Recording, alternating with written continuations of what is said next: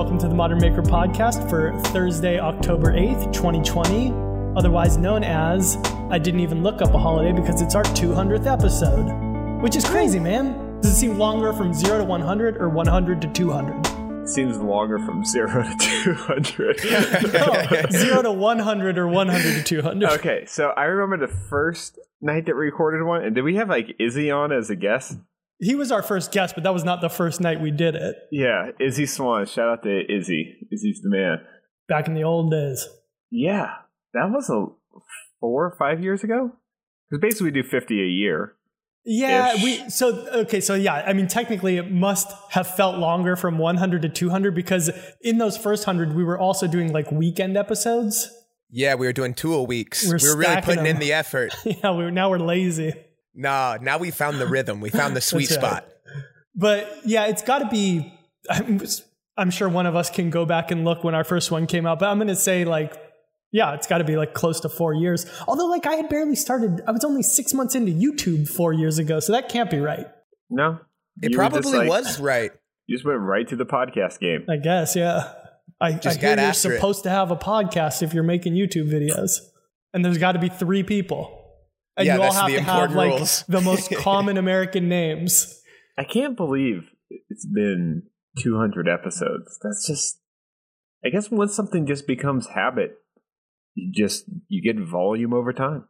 What is so that's like basically 10 days of straight recording that we've done. We should have just batched out 10 days worth right out of the gate. By episode 18 on day 2, I don't think we would have done very well. All right. I just want to see the infographic of how many puns Chris has made, food analogies I've made, and how many times Mike's interrupted. Yeah. I also want to know how many times we ripped on Applebee's in those first 100 episodes. Yeah. Because that was the joke. I loved it. That was more like an early period joke. Right. Yeah, I feel like that it died down after we all went to Applebee's that first time when we were in Joshua Tree. When we realized it's pretty much Chili's. It's not that bad, but still not special at all. It's Chili's, just like a little less spicy. Yeah, it was the birth of the food analogy. Yeah. Well, so many saying all the hypothetical questions.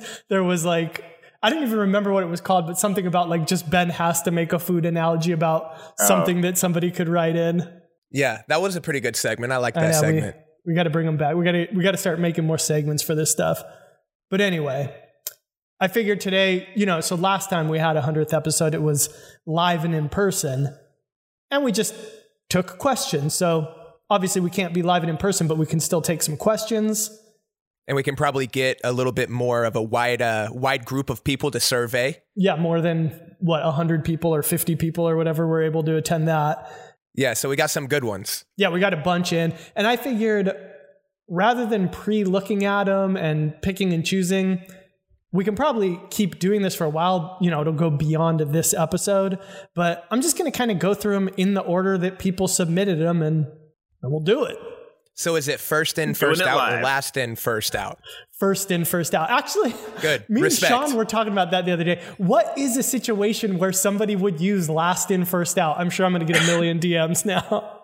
I really don't know. I remember in school when we learned about that, though. Yeah, really bad restaurant? Well, no, it was in relation to working in an office environment. Filing things away. It was in personal finance class for whatever reason. I would often grade, when I was teaching, I would grade papers from the top of the stack. So it was always the dumbest kids. The people who waited till the 11th hour. The kids, the kind of, the knuckleheads. Yeah. Mm. And then it was always what was the takeaway? And then it's funny. It's it was, I shouldn't say dumb kids because it was more the knuckleheads that just weren't putting in the effort. And then at the bottom of the pile is the kind of kiss-ass students that are trying way too hard but aren't necessarily any smarter. Oh, I see. So it's the ideas, the top of the pile would always have they were going with their gut reaction. So there's often some kind of clever, sort of stony kind of ideas. And then at the bottom is where there's that really good grammar. So in the middle is where there's kind of good thought out ideas. Yeah. All right. Kind of makes sense. A lot of people trying to hit a word count. Yeah. Yeah. All right. Lots of run-on sentences. Well, before let's we go get in, first. before we get into any of that, What? let's just give a quick plug to our ongoing challenge that we're right in the middle of. Oh, yeah. I am knee deep in a desk project, and it's okay. So I really like how the design's coming out. Mike stopped by Can today vouch and for it. helped me out a little bit. Cool design, but one fatal flaw. So I made the frame for this desk out of metal, and then I'm going to drill holes through that metal to attach these wood slats. Problem is I have about 200 slats, and I totally just for some reason blanked on the idea that I'd have to drill 400 holes through steel. Wow. Yeah, like 1/8-inch steel. Yeah, which isn't too thick, and they're small holes. So I went and I did a bunch of them today. I got about a quarter of the way through, and then I thought, you know what? If I won't go and get smaller diameter screws, I can drill smaller diameter holes. And those last 300 or so will just breeze right by. There'd be no way. I mean, I don't know what the design looks like, but there'd be no way to just do like every fourth slat somehow and then like I could, group but the slats it would together? complicate it. And Okay. it's at that point where I was like, you know what? Just grind it out. It's really Work harder, not you know smarter. what? As we say, embrace the suck. Embrace the suck. We might have to make some sort of shirt. Although I think I've heard that phrase before, so maybe we shouldn't. But maybe we'll modify it a little bit. And make we'll it figure more out what woodworking themed. Yeah. something that we're not stepping on any copyrights on. But it's something that'll probably be like 4 hours of drilling. So Ooh. I wish I had thought of this last week because we talked about it. That was where we figured out cobalt drill bits are the way to go. Yes. But the material, not the brand. well, maybe cobalt makes why cobalt not? drill bits. But nah, Very meta. that crap's cheap. I wish I suggested that 3M VHB tape. You remember that stuff? Yeah. It's that what would you call it, Chris? It's almost like a foam tape Yeah, with it's a like- crazy strong adhesive like on for each like side. signage and that kind of stuff, right? What did you used it for something, didn't you? Well, they sent me out this scooter that you would build Oh, that's right. out of a bunch of parts. Yeah, Oh, I remember yeah. telling them, I'm like, hey guys, you could just send me some tape and I'll build something with it. They're like, no, Scooter. we hired some guy who designs things. I don't know if I remembered his name, Ben might remember, but I mean, it was just assembling a scooter. It wasn't a Modern Builds episode. It was still fun and it was neat and it was a good kind of demonstration of the VHB tape. But I was left with a really big roll of it, like 100 feet of it. And I've used it all the time because it sticks to anything. For like shop furniture, if you've got like plywood walls or smooth walls and you don't want to drill into them, if you've got a moderately weighted shelf or something that you want to hang up, it'll hold it forever. And it's especially good on super smooth things like sheet metal. I used some of it on that TV lift cabinet that I made out of the lockers. Oh, yeah. And that stuff is still really sticky on Still there and it sticking. holds great. Yeah, so a little bit too late of a suggestion, but for anybody in a similar predicament, maybe 3M VHB tape could help. Nice. It's fun stuff. But yeah, so I checked out the desk that you're building, Ben, for the Rockler Desk Challenge, and it's steel-based with those slats like you mentioned. It's coming out pretty good. How does it rotate? Because I saw it in person, and I see how it kind of works as a room divider. So But it's not like super light, right? It took both of us to kind of move. so it's like a zigzag room divider with Right. desk and shelving put into the space created by the zigzags. Okay. So I want it to be able to rotate so it's the mullet desk. So Right. Yeah. it's work in the front, party in the rear. So I got these spherical casters, so they're like a ball bearing basically. Now, I've wanted to use these a few times, but every time I've tried to buy them, it always goes for material transfer only. Because most of the ball bearing casters are only for material loading. They're like rollers they use on like factory lines for like moving a package down the row. So you have to make sure that they're ones that are actually for vertical or for sort of like to use as wheels on a furniture piece, not just the ones that are supposed to be upside down with a box sort of moving across a surface. Mm-hmm. So I got them at my favorite place to buy hardware where I really want something specific. If you need like the perfect nut for like with like a weird threading or anything else like that, you McMaster Car. McMaster Car. Yeah, it's right down the street from me. Yeah, it is just phenomenally useful. It's not cheap, but not crazy expensive. I think it's like probably like 10% more than what you would get sort of in person at a hardware store. But they have every single thing in stock, and it's always in stock. It's not like this like Amazon bullshit. So I got these really low profile ball bearing casters, and yeah, so those are going to get screwed to the bottom of the metal base, and then these like Ipe wood slats will come down, so they'll just barely hover off the ground, so it'll look like this like camber wall of like polished hardwood slats.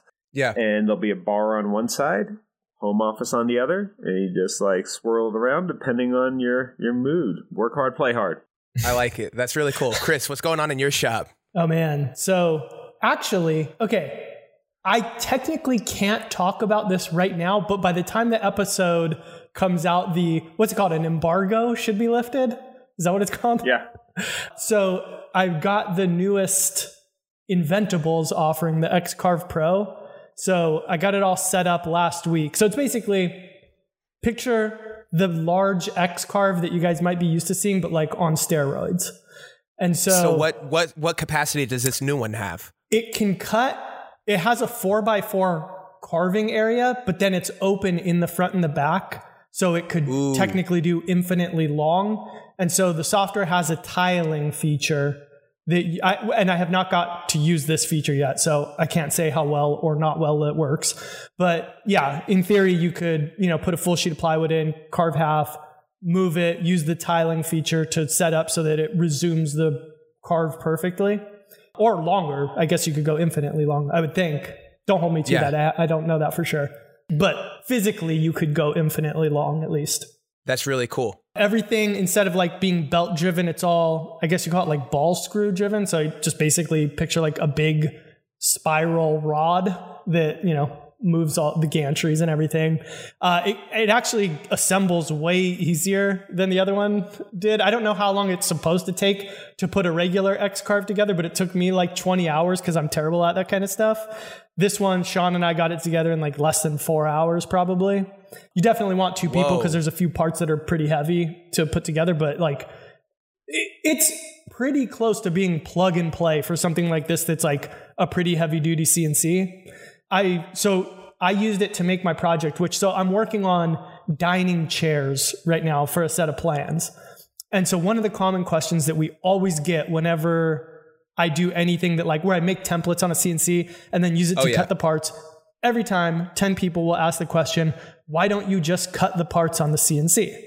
So I decided to experiment with that and with kind of like a workflow that I would use if I were selling furniture at, I would call like a medium level, scale, scope, whatever. Mm-hmm. So I don't want to like give away the whole thing of like how it all played out because the video should come out.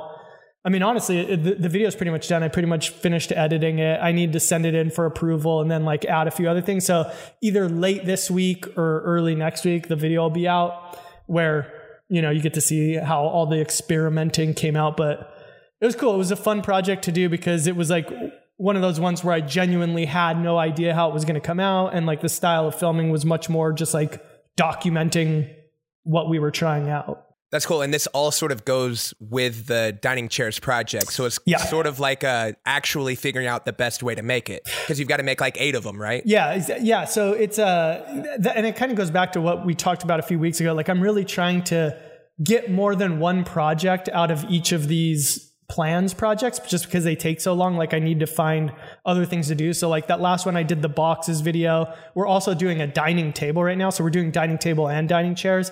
And we just did another video all about like template routing essentially, which since it's a process that we use so much. And like that box video and that template routing video do better than my project videos. It's weird. And those are like what I would consider like I guess it's not weird, but it's like what I would consider like the ancillary, the byproduct of what we're doing more than like the feature.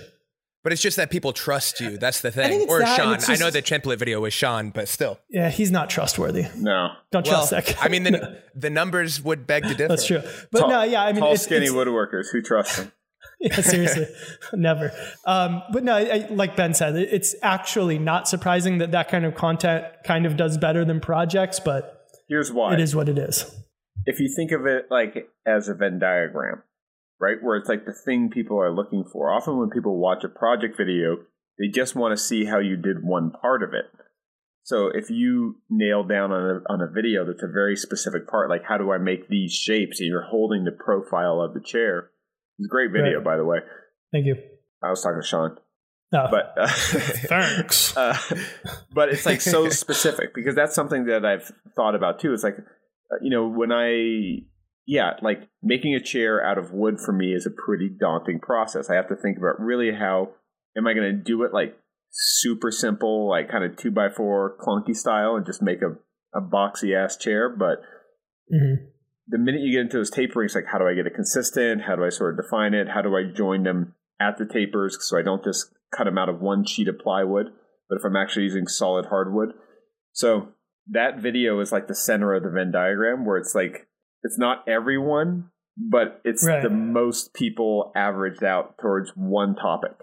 Right. I always think about it as like information is objective and a design is subjective. So like if you just happen to not like that design, maybe it doesn't catch your interest. But if it's just process based, it's like, it just opens it up. Yeah, it's funny. Like I had a similar experience recently where I've done some videos that were kind of like, they were just kind of like random, like a lot of random projects. I've just been sort of cleaning up odds and ends on my kind of to-do list. And so there's these like kind of random projects and not doing particularly well. And it's like some of them were actually like a lot of work, but no big deal. I had to do that work anyways. But then I knocked out a hot tub in 1 hour. And that video is doing like really great. And it's like, of course it is. Yeah. And it really did. And it's such a great thing. It's like, it actually is, I find it relieves my stress when I know the world's a little bit silly like that. And it's also a good thing too, because it tells you sometimes that just like grinding and just working harder, no sleep, crush it every day, that mentality is important and can be great if you're in a rut and you need to like kind of like sort of kickstart things and get a little bit of a boost where you get some momentum. But the best results aren't always from the hardest work. Sometimes it's just like it's taking some easy wins and doing them with a little bit of cleverness and enjoyment. Yeah, that one kind of made me think, sometimes it's those things like the easier it is to like say what it is and understand, the better it'll do. Like it's just simple and it just works. But back to what you were saying, Ben, that's something that I've been thinking about and like trying to focus on doing more. I always had this mentality, like from a design point of view, that like I never wanted to take a day to stop what I was doing and just design. I always wanted to be like, oh, at the end of the day, I'll just spend a couple hours working on that. That way, like as soon as this thing ends, I roll right into the next one. And now I'm kind of thinking like, well, wait a minute. Like the more time that I actually step back and spend thinking about this, the better the outcome's going to be. And hopefully that translates into the better it'll perform. And so like by slowing down a little bit, I can actually kind of like speed up where I'm going. Right. Unsolicited advice alert. So it really seems like you're grinding on these plans, right? And they're just fantastic. I talked to a couple people that have purchased your plans and they were like, yeah, there is really nothing else like this on the market, especially when it comes to the sort of the video quality. But it seems like while you've been in this sort of recent plan mode, you haven't produced something uniquely crisp. I mean, it's been more of like a normal catalog. I mean, it's been my stuff, but it's been like the market friendly version. You're building infrastructure. Yeah. You're not embellishing like flourishes. Right. Yeah. You've skipped out on the like crayon table or the big Nintendo Switch TV and instead like did plans. Which is a totally natural and healthy cycle. But how long will you let yourself do this before you need something where you're like, you know what? I need to design the next version of a Salamone original. You know, that's exactly it. It's so I wouldn't call it the like salad. Like I feel like this does tick that box, but it's kind of how long can I go before I just need to do like something stupid, something that I'm like, this has no value as a plan, but it's just something I want to do. So I would say like as soon as that inkling comes to me, then I'll do it. Right. Like I won't be like, I can't do it. I'm not going to put it off. I'm just whenever that mood strikes, I guess. Okay, then I'm going to focus in the question even more. Okay. How long will you go without having that inkling randomly come before you feel like I have to intentionally adjust something in my workflow to make sure I get one of those inklings? I don't know. I mean, like, maybe something like having the Xcarve Pro now, like something that opens up like a new possibility that's just like, oh, shoot, maybe I could do this, and that, plants a little seed. Did you get yours already? I'm waiting for mine still. Yeah, that's what I was talking. That's the big CNC that I put together. I know, but it's like mine hasn't arrived yet. Oh, really? Why did you get yours first? Maybe they're waiting for like official model releases. Mine's an early one. Like Chris uses his more. You guys will see in the video the dust collection is me holding a vacuum. So maybe it'll be better to get the finished version. It also might just mean I haven't checked my email enough. Or your physical mail is probably sitting outside. Yeah. But it's funny, like the same way y'all were talking about the hot tub or Chris, like you're like, let's call it like a quirky video, not necessarily like the best design Chris does, but the most like viral aimed projects. Right. They hit every time. I think one time you maybe did a crayon table that didn't hit gangbusters, but every time it works. Like gangbusters. You said it, Mike. I'm telling you.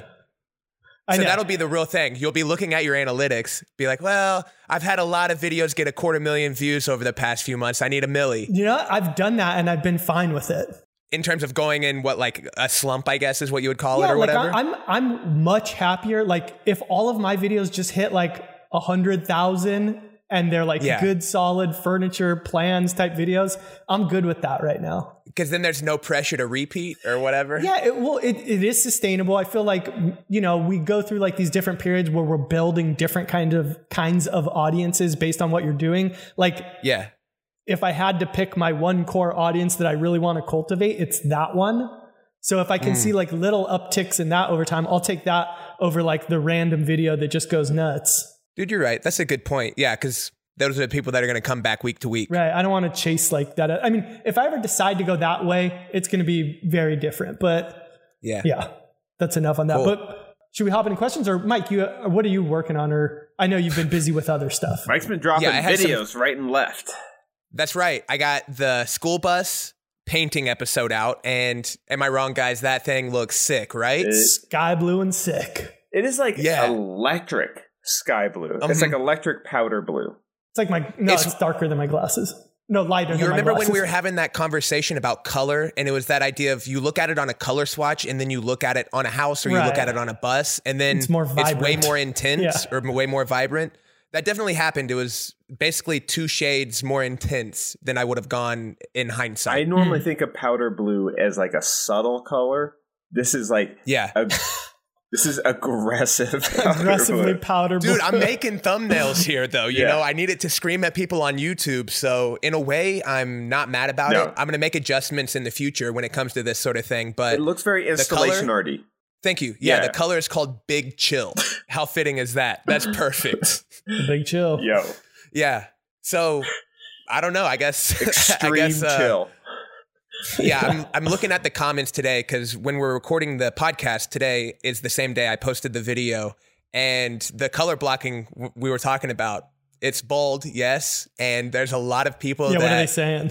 Well, I mean, hey, if you don't like it, you don't like it. I'm not saying I'm right and they're wrong, but there's definitely some people that think I was wrong. It's funny. Oh, really? Yeah, there's people that are like, this would look, infinitely better if you would have added a trim color to it or something to that effect. You know what's funny? First of all, fuck them. But second of all, it's the idea that they think that like color is objective, right? So I was actually talking to Jessie about when I saw you painting the bus, and she's like, "What does it look like?" I'm like, "It's a statement." And I think that's a good thing. What I think is so funny is that a lot of people are very tentative with color because they're afraid of doing it wrong. Mike is like very self-assured that like his choice in color is fire. Like you've come up to me something like, dude, got it all figured out. We're going with this color here and like check this out. And then this is going to be mixed with this. And it's like, and it's definitely a very contemporary vibe, but it is mostly subjective. And I know there's the color theory out there too, but you show me somebody that's like a technical color theorist and I'll show you someone that hasn't done a lot of great artwork. Oh yeah, probably. I'm sure there's exceptions. Don't send them to me. I don't care. But that's the idea. Every rule has an exception anyways. This is the funny part, right? Like, so it's like a content creator that has to, kind of let them hang and swing and be very bold with their choices is going to be like, you know what? I have a strong opinion. This is what really speaks to me. I'm going to do it, and I think it looks great. Whoa, modern build style. And then like the internet's like, no, and it's so funny because it's basically the perfect ping pong match of people that aren't doing anything, like commenting into someone that is doing anything. And of course, the person that's doing something has to have some sort of confidence in order to like take action. And of course, the people commenting have to have opinions because otherwise, what would they say? Yeah. Well, otherwise you're stuck justifying it to people that aren't there. Comments, there's someone behind a comment, but they're not there in real life. So you're just justifying it to yourself. And so that's just a waste of time. You could be considering other things in my book. Now, wait a minute. Have people commented that they like the color? Oh, overwhelmingly, it is support. Like everything, it's 97% thumbs up, but the 3% thumbs downs you're hung up on or whatever. Right. But all in all, super happy. And at the end of the school bus painting episode, I got to reveal the next big Modern Builds project. Drum roll. I bought a house, guys. I bought a house in Joshua Tree. I got 5 acres. Hey, you had to have somewhere to park that bus, right?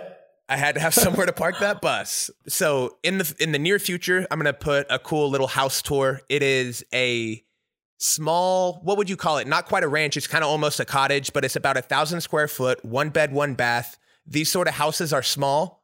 Yes, but they're kind of sprinkled all over the place out here in Joshua Tree because people built these as kind of second homes all the time. So they're kind of cabins. It's super neat. It's cute.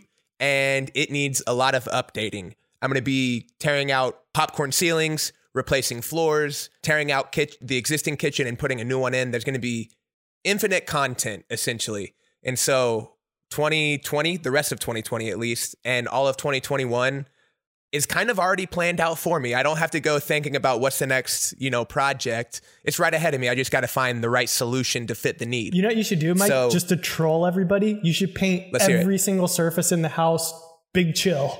Oh, nice. Ceilings, floors, every wall, interior, exterior, toilets. But I mean, it'll get comments. First, add extra popcorn surfacing to all of your new house. So most people like to popcorn remove those walls. I like to add extra popcorn walls. It makes it so quiet. And to top it off, we're going to coat it all with Big Chill. Yeah. Is that carpet? No, popcorn. Yeah, it just looks like shag carpet. It's a popcorn 360. floor. It's popcorn hardwood. Dude, I'm telling you though, Ben, you're building a house soon. Chris, I'm waiting on you to buy an apartment complex. I'm waiting on you to either... I'm waiting for you to buy an apartment complex or like a duplex. I know that's somewhere on your radar, and I know you will crush that too. I'm all over Redfin. These big projects, plans, let's say the plans, man, it's cool. We're all investing in sort of like the big business for 2021. We're getting it all laid out. It's tight to see. Do you think there's a company that was like just raking in the cash in the 60s or 70s that made popcorn sprayers, and now they're just like holding on for dear life? Hopefully they got out while the getting was good. They stayed in too long and they burned. Like spray foam insulation. Maybe, hopefully. Yeah. There's no revival. I'm going to try to find a vintage popcorn sprayer and do like a real nice piece of furniture and then just finish it in popcorn. That's the inkling. This is what we've been waiting for. This is you do a whole movie theater room coated in popcorn ceiling texture. I like it. Paint it buttery yellow. Yeah, that's terrible, dude. I think you would just use like that spray foam and just spray it everywhere. It's called a day. Pretty much. That spray foam gets hard though. It doesn't say squishy, does it? Well, walked into that one. All right. Well, this has been a good catching up. I've enjoyed this segment, but we're 30 minutes in. Let's hop into this this Q&A segment we're doing. Let's take a break and then we'll answer some questions.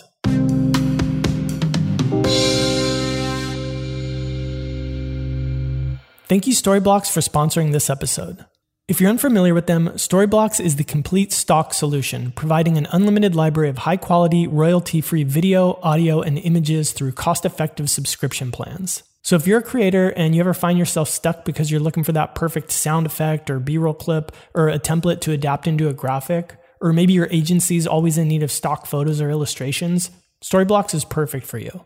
So for example, you're probably used to seeing these kinds of assets on my and a lot of other content creators' videos that you see. I've been utilizing them for the 4+ years that I've been making YouTube videos, but actually for me, it goes back even further. In my previous career, I worked in marketing and graphic design, and the crew consisted of me and sometimes one other person. So budgets and, let's say, capabilities were sometimes on the lower end. And this was how I could get professional assets, be it graphics or background music or a clip, to make my finished results look and sound more professional and custom, without the need for dedicated videographers or composers, since that was never going to happen.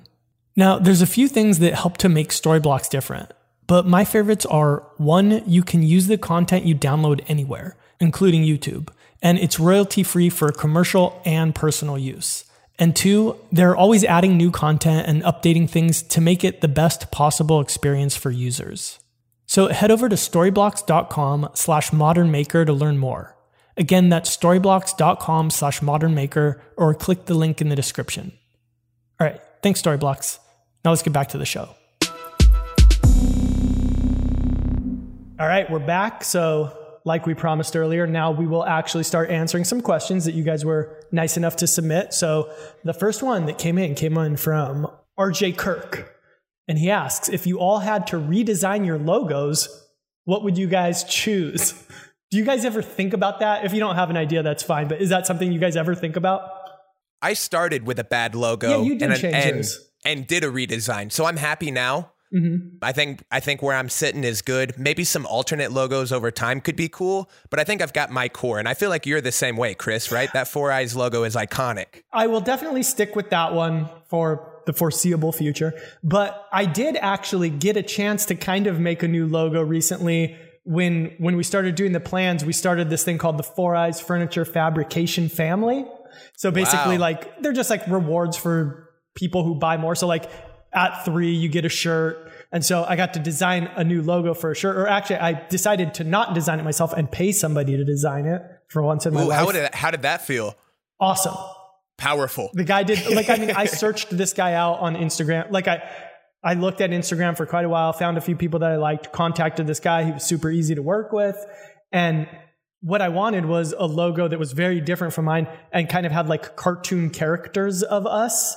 So it's like me and Sean, and like kind of looks like a like 50s cartoon, and we're carrying like a huge piece of lumber, and it's awesome. Like I love it. So we're going to we got a few shirts made because we're like mocking up the final design, and then we'll get the final ones ready to go for people who've ordered 3 plans. So what was it like working with a professional designer? Was it like, I know you used to do commissions, so were there some takeaways with working with a professional? Yeah, I mean, you know, I'm sure it can be hit and miss depending on who that person is. This guy was great. He's a younger dude. It's called John Bannon Design. You can find him on Instagram. Cool. He was really good. Like, you know, he was fair in terms of like, you know, the price compared to like the thought that he put into it. Huh? Oh, he is skinned. That too. Okay. He's both of those. He's got like a Mike type complexion. He like sent out like a series of questions first to like, this would probably be more tailored towards somebody that like had less of an idea of what they wanted, but like to really try to like hone in on what he thought somebody would like. So it was good. It was a good experience. It was like definitely opened up my eyes to not always having to be the person that does everything and outsourcing things. Man, shout out to Bob Claggett on making it, because that's one of the things I hear him talk about. And as someone that's just scared to death of delegating, it's cool to hear you kind of say the same thing. That's one more person's, you know, right, kind of verifying. Shout out to Bob. Shout out to Bob, and shout out to delegating. What about you, Ben? You just have to come up with new logos all the time, launching new channels and stuff. Yeah. I just think it's like, if you come up with a better idea, just switch change it to that. Like, it's not that hard. Like, all of our work shouldn't exemplify, or like, I think people get too worried about how their work represents them. I try to separate that and think that work represents me at that moment in my life. And when I think of it that way, it makes me feel a lot more free to do something a little more aggressive, and maybe something a little bit dumb. Because if I come up with a better idea, or taste change, or my taste change, I'll change it to something that's better. So I always think that brands and logos are works in progress. I don't think there's ever a final version. That's a good point. You might go 20 or 30 years with one, but then you might figure, you know what? I have a better idea now. So yeah, I also don't think that it matters that much. Because I think there's some really bad logos out there for really successful brands. So it's, if you have the idea, great. If your company's not doing well, it's not because of the logo, right? Maybe, unless that's the industry. But yeah, probably not if you're just woodworking or something like that. Right. What's your guys' favorite brand that has a bad logo in your opinion? Ooh, that's Is there a any great that pops question. into your head? I always feel like if they're really big, they probably have at least like a decent logo. Well, here's one. I think Pepsi's logo is way better than Coke's, but Coke is a better product. Yeah. Well, it's also just like so classic. That's one that if they changed it, probably people would go nuts. Yeah. Bad logos? I don't know, like maybe Applebee's. Ooh. Oh, I thought you were going to stop at LaCroix? Is that what you said? Oh, there's just like a crazy like tiger font, right? It's like a tiger slashed it. Yeah, it's hard because LaCroix sort of, they were the ones that pioneered the sparkling water, at least to the mass consumer. But their cans are so busy, you never know one flavor from another. Yeah, like I mean, I don't drink it, but like when I picture like what I would imagine for a brand like that, I'd picture like minimalist and clean or something. Exactly. Yeah. Well, there you go. They're getting squeezed out. They were like the early, like big popular flavored seltzer water. Who's the number one now? Bubbly and Aha are like kicking their butt now. I've never even Aha. Yeah. It's got caffeine in it. I'm so out of the game. Well, some of the flavors they kick up the flavor. Yeah. So I think Aha and Bubbly are both good. I think they're both better than LaCroix. And I'm we were a coconut water man. LaCroix house here at Maker Ranch for a long time. But offered everybody LaCroix as they walked in the door. Well, among other things. A LaCroix and a pat on the back. We like to party. All right. Oh, what? Quick shout out before we get into questions and obsessions. More questions? Our boy Brad from Fix This Build That just hit 1 million subscribers. And what a logo that guy has. Doing it right the first time. Yep. That's Brad's motto. Is it? So if you don't know Brad Rodriguez from Fix This Build That, he's an excellent communicator. Like he does just fantastic content around very specific things and really explains how he did it, why he did it. And if you're like a woodworker that like you just want really good information on how to do like projects that will make your home better, like there's very few people I'd recommend higher than Brad Rodriguez. Other than, I mean, there's a few. No, just kidding, Brad. But not too many. Brad's the man. Just hit 1 million subscribers. I remember when he first started getting into YouTube, he was like big on Instagram first. And just shout out to, a dude in the community that's getting it done. Nice. All right, next question. Bernard _ Pretorius. Not a real name, is it? I don't know. Brad Pretorius? Sounds maybe he's Greek. Oh, Bernard, that's right. Brad's the other guy from Fix This Build That. He says, what has been the project you underestimated the most? Mike the Sink, right? In recent history, yes. That one was No, it wasn't a nightmare. I don't want to be dramatic on this show. I want to be realistic. It was just a lot of work. It wasn't a nightmare because every fix worked the first time. I don't think a project qualifies as a nightmare until your fixes fail. Exactly. It's gotta be the mirror, yeah. Exactly. So if you mess up on try number 1 and fix it on attempt number 2, no big deal. That's just how making goes. But if you're on attempt 3 or 4 and you're still having problems, that's when it turns into a nightmare. And that LED mirror I tried to make a couple years ago, that was it. That should be your motto, is do it right last. Do it right eventually. Or give up. I remember that was, speaking of delegating, that was when I tossed in the towel and I ended up having to go and take the mirror to a glass shop and have them frost it and do everything kind of professionally. Look, what about you guys? A project's only a nightmare if you lose money or relationships on it. It's not nightmare. It's just something you underestimated. Right. Huh. Well, the bus, man, that took 2 months longer than I expected. Well, 2 years longer to get started, but 2 months longer to finish. Yeah, if you want to talk technical, 26 months. The Rockler Desk Challenge in drilling all these holes. I did feel like find a workaround. I'm not sure if I'm actually going to do it, but I realized I could I'm drilling holes through angle steel, and I was going to use panhead screws.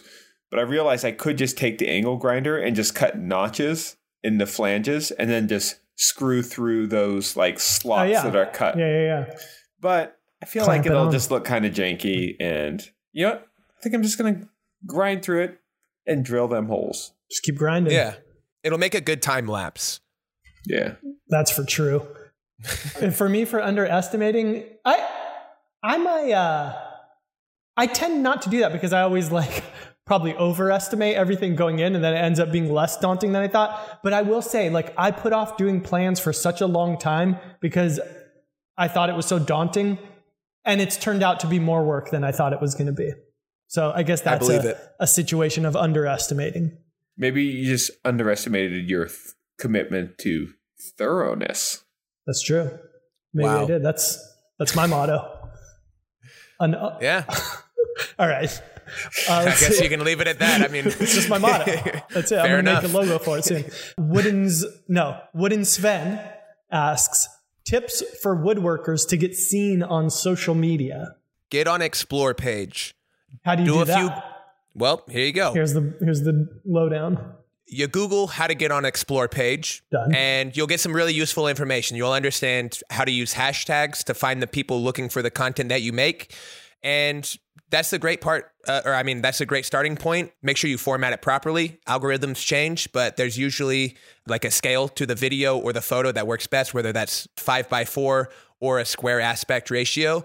And then third, hit them with the juice.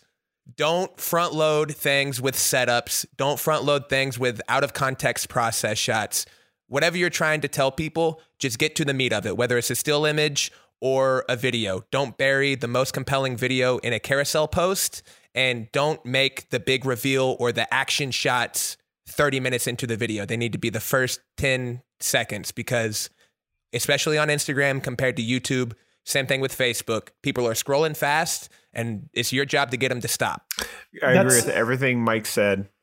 I'll present it in a different angle from more of like the introspective, like how you look at yourself. Cool. Start by being objective about what you're good at. Are you a really good photographer, or are you a really good woodworker, but a mediocre kind of content producer? Be objective with that, and then be prolific around the things that you're best at. Also, consider the supply side in addition to the demand side. Just because river tables are really popular doesn't mean they're a good idea to get noticed, because the supply side might be disproportionate to the demand side. So look for things that you're not trying to do something. Far too often I hear people take random home run swings with their eyes closed. It's not about doing something crazy and then hoping it works. It's about thinking about what is something that people could be interested in that just there isn't a lot of supply of, and then move that way. So start with just being objective about what you're good at, then be prolific around the things that you're good at to kind of amplify through volume, and then look at where are your talents underrepresented in terms of supply. So I may echo some of that, because I was going to jump in after what Mike said and say, like, don't put lipstick on a pig. And so what Mike was describing was the lipstick, and make sure whatever. But like, what if it's like a kind of cute pig that could be taken to the next level? Put blush on it, or some eyeshadow or something. Give it a smoky do a full eye. makeover. There you go. Yeah, not just lipstick. You got to do lip liner and all that good stuff.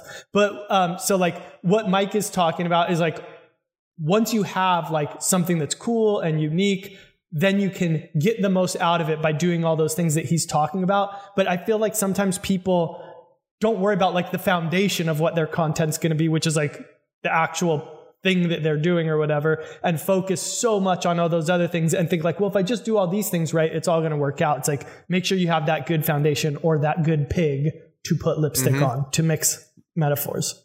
Yeah, I think you're right. All right. Another one.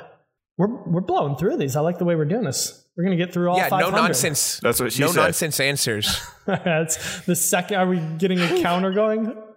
Maybe this will be the next thing we do for the next 200 episodes. Let's see. Calais Moniel? I don't know. Says, what is your number one go-to hardwood for budget furniture?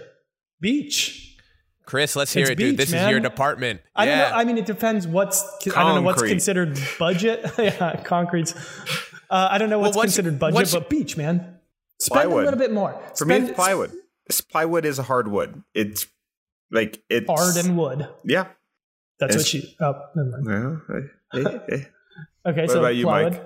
I want to hear Chris. I want you to expound on beech, man. I know you got something Beach it in up. there. Okay, so like if you just want to save the most money, like it's not the cheapest, but the difference that you're going to spend on, let's just call it like a dresser project between, what's the cheapest thing out there? Like pine or something like that? Not a hardwood. Poplar. Right. It's a softwood, Chris. You That's think true. you would know this if you're... I guess poplar is technically a hardwood, but it's really, really soft. Okay, I'm so not maybe, going to go by, I'm not going to pull up my Jenga scale. Huh?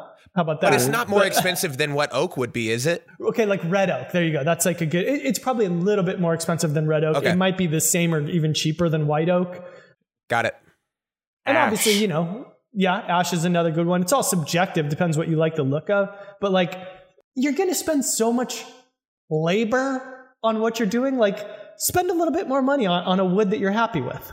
Yeah, I agree. It's like all when about the project calls for it. It's all about the pairing. The wood is not the answer. You could have the most beautiful piece of walnut, but you put it in a room that's too white, it'll just look like a dark blob in the corner, right? Like, think about context. Different woods will look good in different environments. I really like, if I'm doing kind of like a whitewash, sort of light, airy feel for like, floorboards or something, I want like white oak with a low saturated stain on it. So think about context and pairing. Don't just think about what looks good by itself. Right. Also, I'll say that something I've thought about more that I don't know why I didn't think about this more in the past is like how something photographs depending on what you're trying to show. So like if it's a piece that has like a lot of little intricate details, I skew towards lighter woods now because like all that shadow and everything pops Better up. contrast. Right. It all pops and shows on video or in a thumbnail. Whereas like walnut might look great in real life, but it just kind of, like you were saying about a muddy blob in the corner or whatever, it kind of sometimes can look like that in a photograph too. Look, if you got light colored floors and white walls and you photograph a walnut bench, you're not going to see any of the grain. You'd have to be so close up and not have any of the white wall in it. Otherwise, all that beautiful color that you see in person is mostly going to be lost. Yeah, I co-sign pretty much everything you guys are saying. Spend the money when it's worth it and go lighter than you think, especially even with walnut. A lot of times whenever I used to pick through boards, whether it was at a lumberyard or even somewhere like Woodcraft, if you're digging through a pile of boards, there's quite a bit of variance between the stack, piece to piece. And whenever you're looking at boards, especially when they're not super smooth, you look at the dark ones and you think, wow, that's rich, that's nice. But it's only going to get darker once you put finish on it. Mm-hmm. So even with a darker wood like walnut or something like that, I prefer the lighter, like Claro walnut boards rather than the darker black walnut, like what I get kind of that grows regionally back home in Oklahoma. So yeah, across the board, whether it's oak, walnut, whatever, skew a little light and I think you'll like it. You know what's funny? It's like I think of, here's my food analogy for 200. There we go. Yes, we couldn't go without it. So I like sushi a lot, Japanese. Yep. Took Mike to his first sushi ever. But yeah. So like tuna is normally considered like the sort of the good, it's like the filet mignon of sushi, right? Like it's a very consistent flavor. It's kind of mild. It's not too fishy. It's really firm texture, and it's expensive. I actually like mackerel sushi is like my favorite. Like if me and Jesse are going for sushi, it's like, it's way more fishy. It's a little more oily. It's a stronger flavor. But we've grown up our whole life eating sushi. So it's like we want something a little more edgy. And it's a way cheaper fish. Like there's way more mackerel in the ocean than there are tuna because they're a smaller fish. They grow faster and all those things. So sometimes it's like if you've been in this a long time, like I like walnut. Like walnut would be like my favorite wood if someone just asked me absolutely if you were to get an unlimited supply of any wood to work with for the rest of your life. I'd say, okay, it'd probably be walnut just because I think it is a beautiful dark brown color. But there's nothing there. It's kind of redundant. And because it's everybody's like popular choice, it kind of undermines your own individuality and having that be your favorite.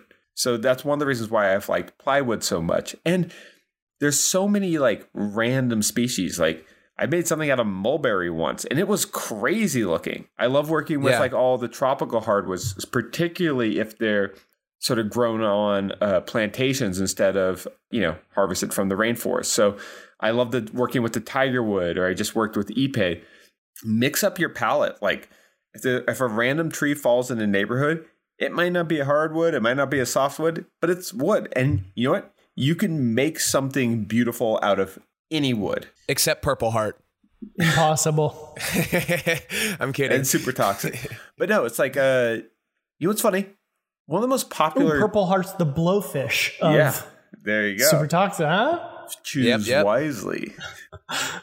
Is I made a table out of like leftover cedar 2x4s, and people love that table. And I just whitewashed cedar, which is not a standard combination. One, like cedar's normally used for outdoor stuff.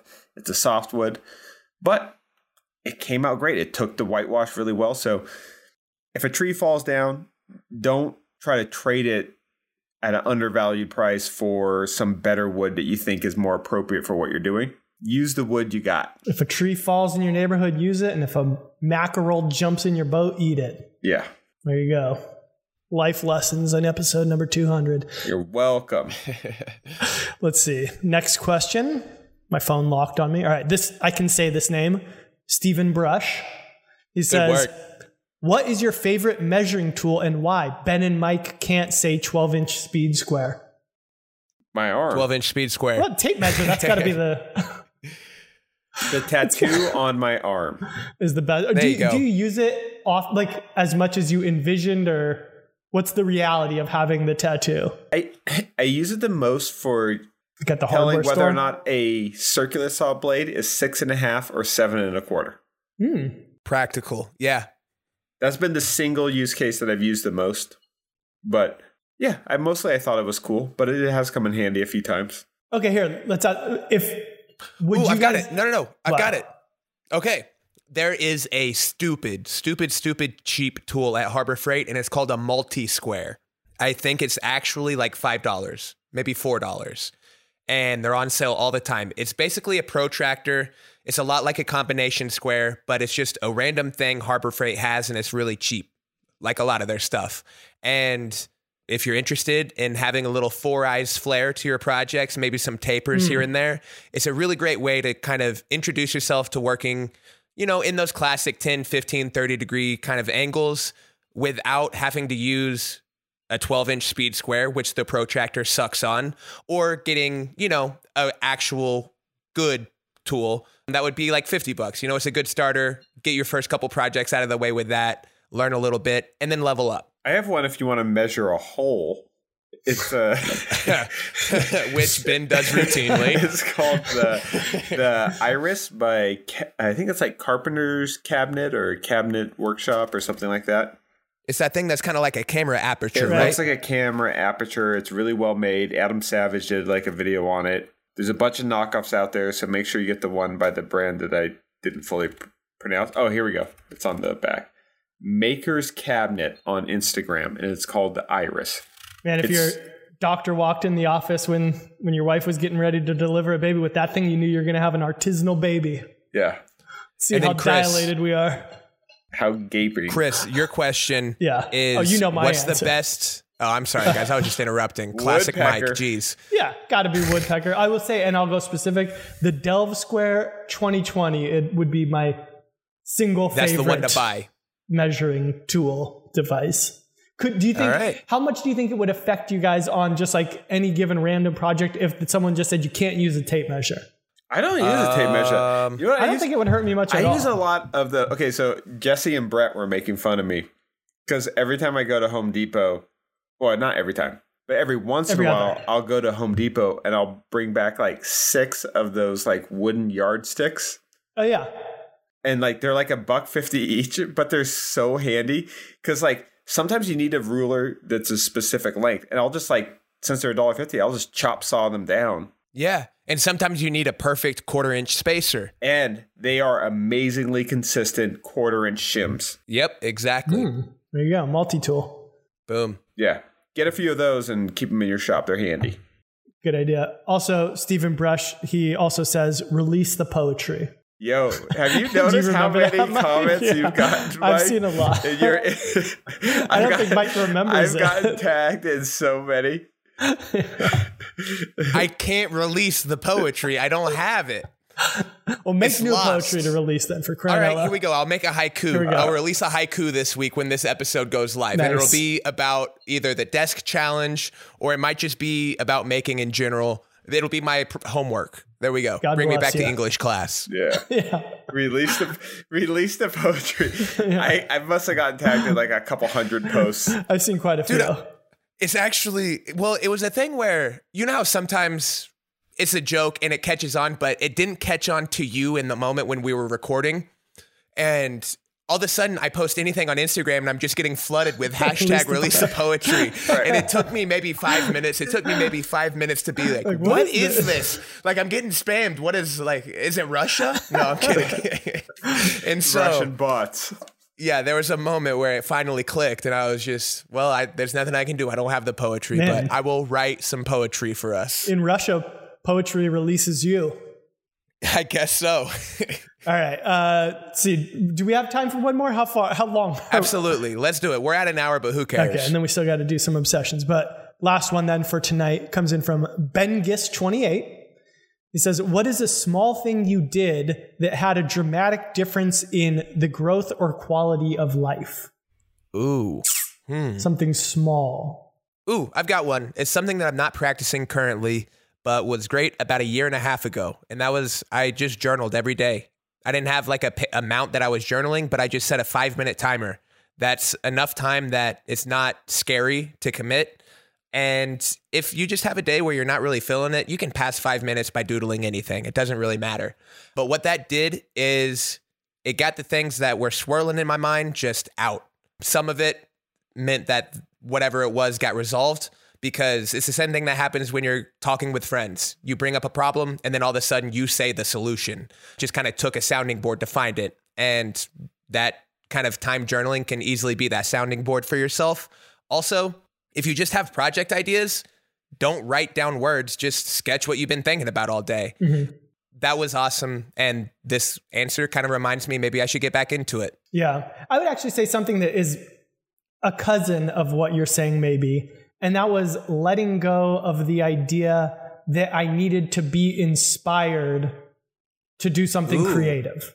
Okay. Which I know is something we've kind of talked about this before, but like I feel like most creativity, at least for me, comes more from perspiration than inspiration. So that's just like, even if I'm not necessarily feeling it, if I've got some downtime and I say, I'm just going to sit down and just start drawing some stuff. Like I won't be inspired or like even necessarily feel like doing it at first. It's labor, it's work. I'm going to just go do it. And something happens like when you're doing it, like you'll find something that'll excite you and it'll get you going. So like just not waiting for that moment of inspiration, but actually like, I guess finding ways to like foster it by just starting, even when you don't want to. Because there's always something you can do. You know what I mean? There's always, whether it's just a shop to clean up or tools to set up or just breaking down rough pieces or anything. There's always something you can do to just get moving. Right. Yeah. Like thinking with your hands, I guess. I like people that. Call that. For me, it's always never be cheap on the things that make you the most money. Right. So for me, it's like and I recently was not practicing my own advice, but my rule's always been the minute something starts to go wrong with my laptop or my phone, I immediately go and get it fixed or get a new one. And it's because no physical tool in my workshop is as directly responsible for income as my laptop and my phone. So there's zero reason to have either one of those ever be slow. even if I have to buy like a brand new one every year or every 6 months, it would still be worth it relative to the income that they generate. Right. So tolerating any inefficiency there is a terrible idea and just slows you down. And having plenty of onboard storage, paying for, or here's another great one, not having enough onboard storage on a digital device, not taking the time to order ahead and getting the maximum amount of physical storage so you don't have to plug in a hard drive. That kind of like saving of time and also having files directly accessible improves productivity at the most critical time right before you get paid. So think of your digital tools the same ways you would your workshop tools and invest in accordingly. Now, recently it's like, because I was like, oh, wait, I got like, normally I like going into the Apple store. I've always had great experience. I think their customer service is awesome. Every time I've had like a problem with like a device not working, they've always helped me fix it. And I just feel like you get like reasonable, like, I think you get good service from them in general. I'm sure there's exceptions, but my experience as a consumer from them for like 10 years has always been like consistent and good. And they don't sponsor anyone. So it's like this is just how it is. So I haven't gone like, because like, you know, of COVID and all that stuff, I haven't gone like my phone wasn't, I had to use a non-plug-in charger, like a wireless charger to charge it. Oh. And it was such a pain in the ass. Like, and so finally I was just like, you know what? Oh wait, I'm sure there's somewhat open now. So I went and got the new iPhone 11 Pro Max, even though I know a new one's coming right out, but I'm sure I'll drop it and break it and then I'll get a new one. It's cool having that wide angle camera, huh? I mean, that's what she said. I don't know. That one was a stretch. Yeah. That one was a stretch. Wait, that's what she said. Having that wide angle camera. I don't know. I don't want to think too much on it. Nope. All right. Obsession. Is that it? Are we ready for obsessions? Sure. Okay, well, let's segue right into it. Are you guys prepared, or I can go if you need? So prepared. All right, you go first, Mike. Go for it, Mike. You sound like you're the most prepared. Well, you know, sometimes it takes a minute. I'm going to shout out a YouTube. Dang it. Yeah. Okay. Good job. That one hit. That one was. Okay. On YouTube, it's called Cookin' Soul, like COOKIN, Cookin' Soul. I don't know why it's called that, but this guy has a YouTube channel where he just makes, I've got it. You guys know that like kind of playlist channel Chilled Cow? They do those kind of lo-fi beats. Only no big like chill. There we go.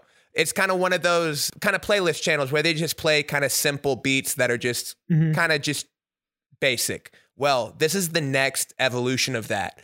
This guy basically makes beats, then takes found footage, like classic found footage from the 80s up until the 2000s, and creates like mixtapes out of this. And he's done them for one of them. The one that I found that I thought was really cool, he did one for Kanye, but he didn't sample Kanye songs or anything like that. He found Kanye freestyles on the radio, or like when he did like Def Jam appearances that were a cappella, or just like freestyles on cell phones, things like this. And then built beats around them, tempo matched it, produced it really cool, and then synced everything up with the footage from those clips. And I think it's really cool. It's one of those things where everything is super chill. So if you actually dislike Kanye's music, this might be a remix that you enjoy. But it's something that I've been listening to while I'm editing, while I'm answering emails. I think it's really fun. So check out Cookin' Soul. Nice.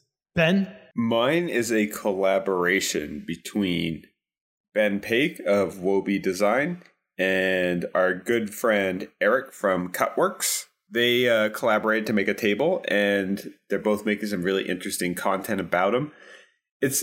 I love that those two like have gotten together and like are building stuff, because they're both just like kind of like quirky, super smart, very talented, and meticulous people. So Ben does this very labor intensive kind of skateboard recycling process, and then, you know, turns it into these crazy patterns. And Eric is just such a talented metal fabricator. So it's cool to see them come together to make a dining table. Nice. Yeah, and I liked it. It was a really cool pattern, not over the top, but still loud, which is kind of Wobie's sweet spot.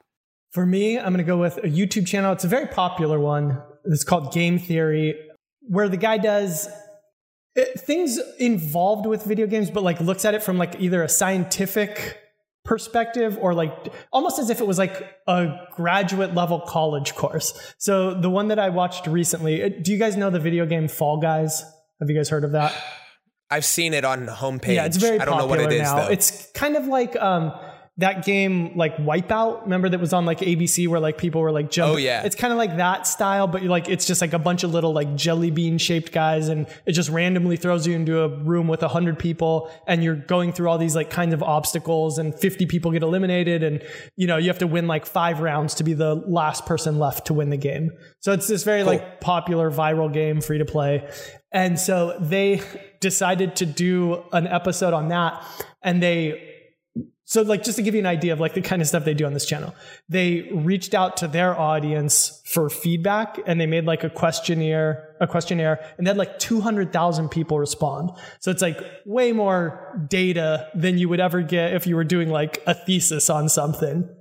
They charted everything. They have like pivot tables, and like it's crazy the amount of detail and like the findings that they pull from doing all this. Like it's stuff that like the people who are making Fall Guys should pay them like hundreds of thousands of dollars to do this research that they're doing.